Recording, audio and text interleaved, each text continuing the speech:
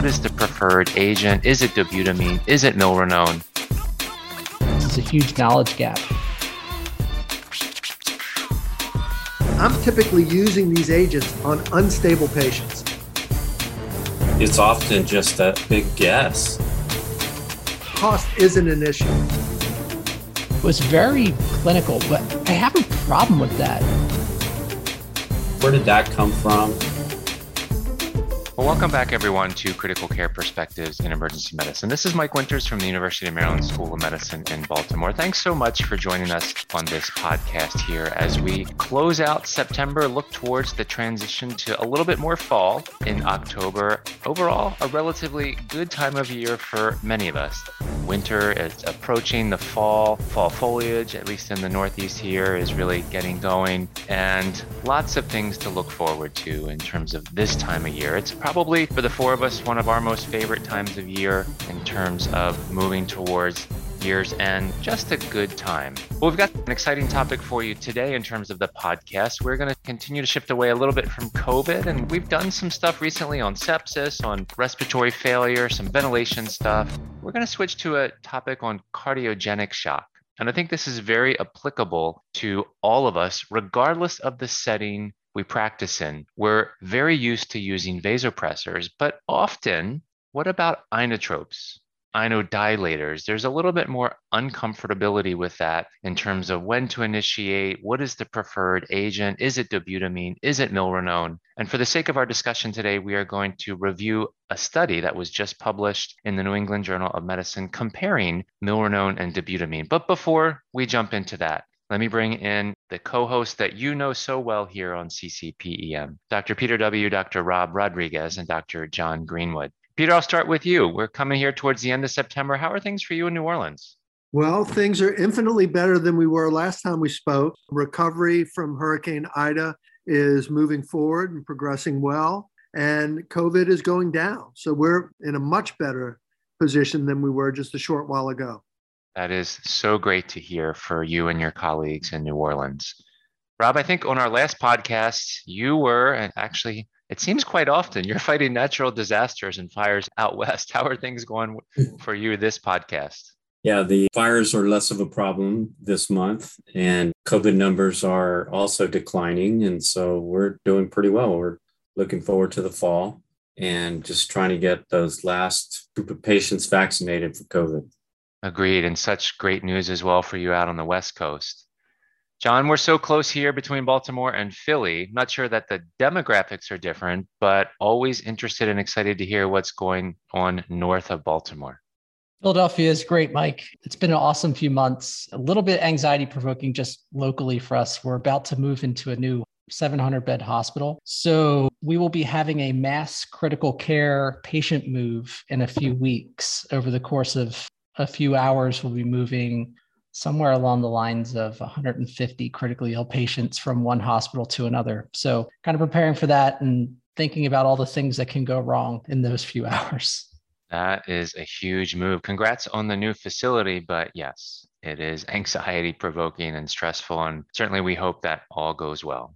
All right, well, let's transition to our education for this podcast. As I mentioned, it's an article that was just published really in the last few weeks in the New England Journal of Medicine. The lead author is Matthew, and it is titled Milrinone as compared with Dobutamine in the treatment of cardiogenic shock. Rob, I'm going to turn to you first for our discussion in this podcast. Set the background. We're used to seeing septic shock on a daily basis. Sometimes cardiogenic shock is a little bit harder to detect and pick up, but let's just say we have that patient that rolls into the ED. They've got that low cardiac output. We're doing our point of care testing. We figure out that they have cardiogenic shock, or perhaps they're admitted to the ICU or even the step down and they have evidence of cardiogenic shock.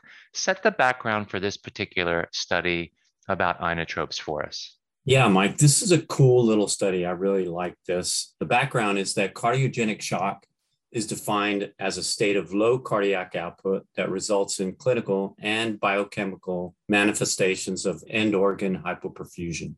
And emergency revascularization is considered the standard of care for patients with cardiogenic shock due to acute MI, acute myocardial infarction.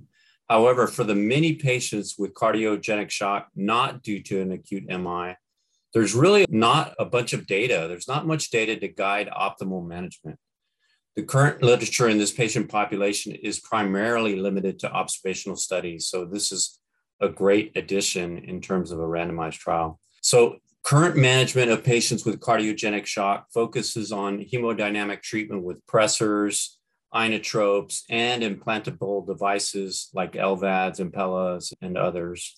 With regard to vasopressors, norepinephrine has emerged as the vasopressor of choice for many, chosen over epinephrine and dopamine in general. In terms of inotropes, pure inotropes, both milrinone and dobutamine are used, and they're primarily chosen based on clinician preference. There's not a lot of data to guide the choice between those two.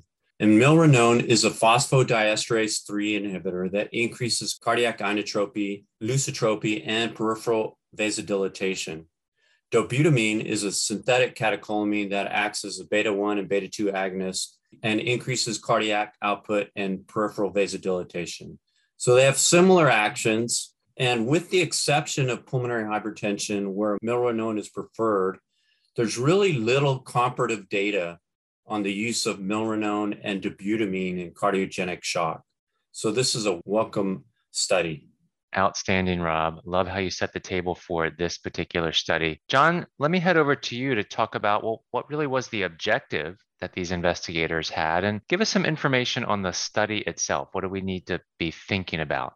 Yeah, absolutely, Mike. So the primary objective that the authors set out to do was really to compare milrinone to dobutamine and see if it improved a composite outcome of in-hospital death, resuscitated cardiac arrest, receipt of cardiac transplant, or mechanical circulatory support. They also looked at a couple other outcomes. These are all kind of secondary outcomes that include non-fatal MI, stroke, and renal replacement therapy. So bottom line is they were comparing the two drugs head to head to see if one was better than the other. Now, this was, as Rob was saying, really one of the very few randomized double-blind clinical trials that we've had with inotropes head to head. And I think part of the reason why it was taken up by the New England Journal, partly because there's just not much out there, and this is a huge knowledge gap.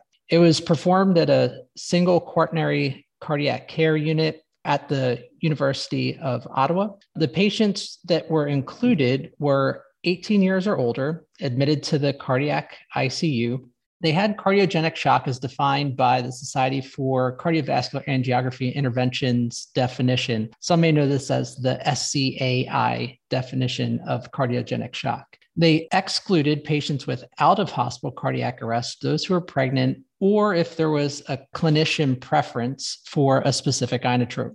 Now, the trial procedures were fairly straightforward, although I will say a little controversial. So the patients were stratified according to left ventricular, right ventricular, or biventricular failure. They were assigned in a one-to-one fashion to receive either milrinone or dobutamine. Now, once randomized, the patients received the medication in a concealed bag at a dose from different stages. So it's kind of tough if you don't know what the medication is to titrate a dose. And so the way they did this with the stage 1 to 5 mechanism was effectively went up in incremental doses from the lowest dose. So for dobutamine, for example, 2.5 mics per kilo per minute, or milrinone 0.125 mics per kilo per minute, and then escalated in an incremental fashion all the way up to stage 5, which would be the highest dose for milrinone greater than 0.5 mics per kilo per minute and dobutamine to 10 mics per kilo per minute.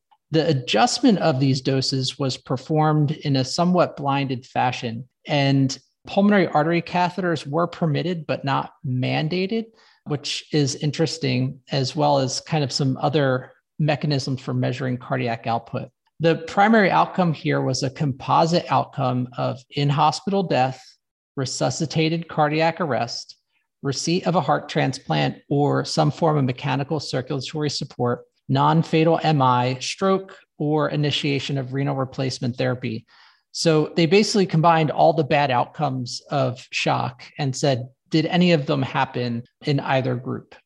Now, they did look at some organ operational secondary outcomes, including length of stay in the cardiac ICU, arrhythmias requiring intervention, duration of inotropic care, and total hospital length of stay. And for statistical analysis, basically the investigators hypothesized that Milrinone would result in a 20% lower incidence of the primary outcome. And they did a power calculation that indicated they would need approximately 192 patients to detect this difference. Outstanding, John. That really sets the stage for the study. We're going to transition momentarily to Peter here for the results, but I don't know about you. We look at primary outcomes. This may be the first study in a long while that has I've never seen that many components of a composite primary outcome. That's kind of impressive there. And I think we'll touch on that under the limitations component. And also just their hypothesis really on such a large difference between Milrinone and Dobutamine. Be interested to get your thoughts once we all wrap this discussion up on that. All right, Peter. Well, let's have you review the results. Is there a clear winner, a clear answer? Can I simplify my management by just picking one agent and going with it for these patients with cardiogenic shock? Well, if that were only the case. So here we go. So there were a total of 319 patients. Those were screened, but only 192 were ultimately enrolled. So we're losing over a third of those patients. The baseline characteristics were similar in the Milrinone group and the Dobutamine group, so not much change between the two. So the presence of coexisting conditions such as elevated blood pressure, hypertension, diabetes, AFib were similar in both groups. Medical therapy in the first 24 hours, which includes the use of beta blockers, was similar between the two groups. So overall, 10 patients had an intra-aortic balloon pump, and 23 patients had a pulmonary artery catheter. The median serum lactate was 2.9 millimolar in the Milrinone group and 2.9 millimolar in the Dobutamine group. So they were equivalent for lactate. Now, the primary outcome, all that laundry list that we talked about before, all the evilness, occurred 54% of the time in the Dobutamine group. And in the Milrinone group, it occurred 49% of the time. The relative risk was 0.90, and the 95% confidence intervals 0.69 to 1.19 with a p-value of 0.47. There was no effect on the pre-specified subgroups, including the affected ventricle or the concomitant use of vasopressors. So that didn't make a difference. So looking at our secondary outcomes, there was no difference in the individual components of the composite primary outcome. There was no difference in the total duration of inotropic support, no difference in hospital and ICU length of stays. There was no difference in arrhythmias or dysrhythmias that required any type of intervention. And lastly, there was no difference in either heart rate, mean arterial blood pressure, serum lactate, creatinine, or urine output. So there you have it for our results.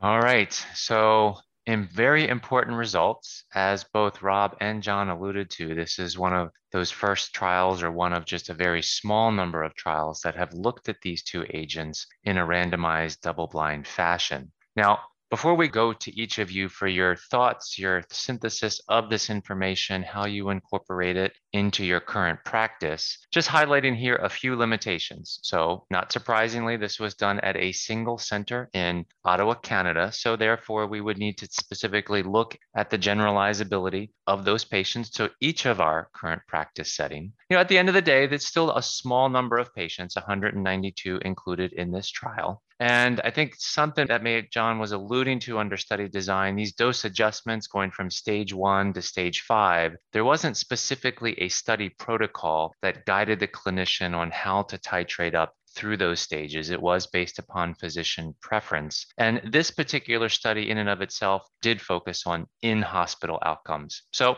could there be a difference in 30-day, 90-day clinical outcomes? Perhaps. And then when we look once again at the power calculations based upon what they hypothesized to be a 20% difference in those primary or composite outcomes between Milrinone and Dobutamine in favor of Milrinone, it's worth thinking a little bit more critically about if that hypothesis is accurate between those two. So those are just some of the limitations that the authors point out and just a few others that I've taken a look at in this particular study. But now we need to get to where the rubber meets the road. take that down to the bedside in the emergency department, take it to the bedside in the ICU in patients with cardiogenic shock. John, let me go to you first. Incorporating this latest evidence, do you have a preferred inotropic agent or inodilator? And in doing so, how does this study start to impact or affect your clinical practice? I think you tend to see it most out of the four of us with respect to in the cardiac ICU. So very interested in yours and Rob and Peter's thoughts. Yeah, Mike. So I don't have a preferred inodilator. It very much is patient specific. I kind of take in my pretest probability based on understanding what's going on with the patient that a certain mechanism will work. And you mentioned something that I thought was really important in the limitations, in that the dose adjustments were based on physician judgment. And when this trial came out, I contacted one of the authors and asked them, what does that mean? And they basically said that it was based on a timed assessment of perfusion markers. So using lactate, SCVO2, urine output, blood pressure, that they would make these changes. So it was very clinical, but I have a problem with that because so when we prescribe vasopressors, right? You have a patient who's septic with a MAP of 50. What are we titrating to, right? First, initially, I think we're all titrating to mean arterial pressure, and we measure that endpoint. But inotropes are a little bit different, right? They're generally targeting cardiac output. And so if you're not measuring that, maybe not by pulmonary artery catheter, I think that's kind of a secondary thing for really confounded or escalating shock. But using something like an A-line to indirectly calculate your cardiac output, or an echo or ultrasound to calculate that way. If you don't have a direct endpoint or target to titrate your therapy to, I find it hard to make reasonable titrations. And so I don't know what to take away from this. It didn't change my practice at all, but certainly I think that there's still a lot of questions that remain, although I understand there's not that much data out there. So they congratulate the authors that they put this together. In fact, one other side note before I let go of the microphone. This was actually part of their residency and fellowship program that this trial was done. It was a bunch of residents and fellows that put this all together. So that's pretty cool. But with that being said, I think there are some pretty significant limitations here. Thanks so much, John. As an aside, you can always have the microphone. Just jump in and steal the stage. All three of you have such insightful points. So well done there. Rob, let me transition to you. Your thoughts on this particular trial. Do you have a preference over either one of these inodilators, and any pearls for the bedside clinician? Yeah, so I really like this study. It's a very real world type study, other than that limitation that John alluded to in terms of not measuring cardiac output. I would say that when I'm attending in the unit, we don't do continuous cardiac output in general measurements. And so I don't see that as great a limitation. So I think it was a very real world type study. Before this study, I'd say that I typically use Dobutamine more than Milrinone. And what this study brings to me is the fact that maybe I can use Milrinone. I might start using Milrinone a bit more than I used to. The specific times that I have in the past used Milrinone is when I have a patient who's pretty acidemic, and I have concerns that their catecholamine-based receptor of Dobutamine is not working very well in the acid environment. So I've typically turned to Milrinone in those types of cases. Now I might turn to Milrinone a little bit more often since it was at least equivalent. One little secret about these trials and the effect sizes, they targeted an effect size of 20%. And you kind of question, where did that come from? Why would they posit that Milrinone would have a 20% greater effect size? And the little known secret is in doing these trials and various investigations is a lot of times you just come up with that number. You would like to think that you have a lot of evidence to come up with that effect size number, but in reality, it's often just a big guess. And often, to be honest, the effect size is chosen in terms of how many patients you think you're going to be able to get. It's really supposed to be, in a purist sense, when you're doing an investigation like this, you're supposed to use background evidence, past studies, pilot data to determine your reasonable effect size. And you're supposed to choose that first and then get your sample size. But in reality, I talked about this point with a number of investigators across the country in different settings and a number of epidemiologists, biostatisticians, and they all say, yeah, that's the little known secret, is that we really kind of do it backhanded. We often look at, well, how many patients do we think we're going to be able to recruit in such a trial? And then we go to the effect size. So that's a little bit of a secret in terms of that. So overall, I would say that this study makes me more open to using Milrinone. I hadn't used it as much in the past. And yeah, that's my view. Love that secret pearl, Rob. It gives us great insight into taking a look at some of these studies. Not my studies, by the way. Never.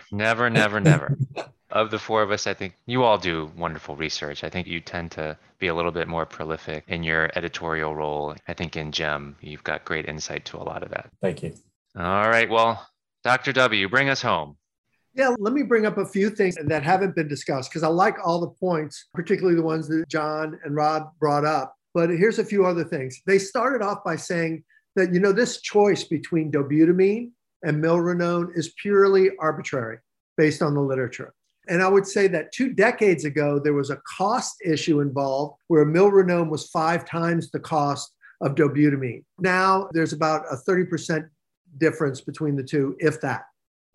So cost isn't an issue. But there are a few other issues that we might want to consider. And one is if we're talking about beta blockers on board, we probably won't be using Dobutamine, right? That's going to be less of an effective agent for us. We should be leaning towards Milrinone in those cases. But my other argument, I think, is more real. And this is why I've kind of chosen Dobutamine over Milrinone in the past. And I'm typically using these agents on unstable patients, right? These are not the model of stability in our ICUs in cardiogenic shock, particularly if I already have them on a pressor agent being Levophed. You have to understand that both Milrinone and Dobutamine are inotropic agents, and they have little effect on blood pressure. If they do, it will be small, either small increases or small decreases. And the bigger issue with stability to me is half-life.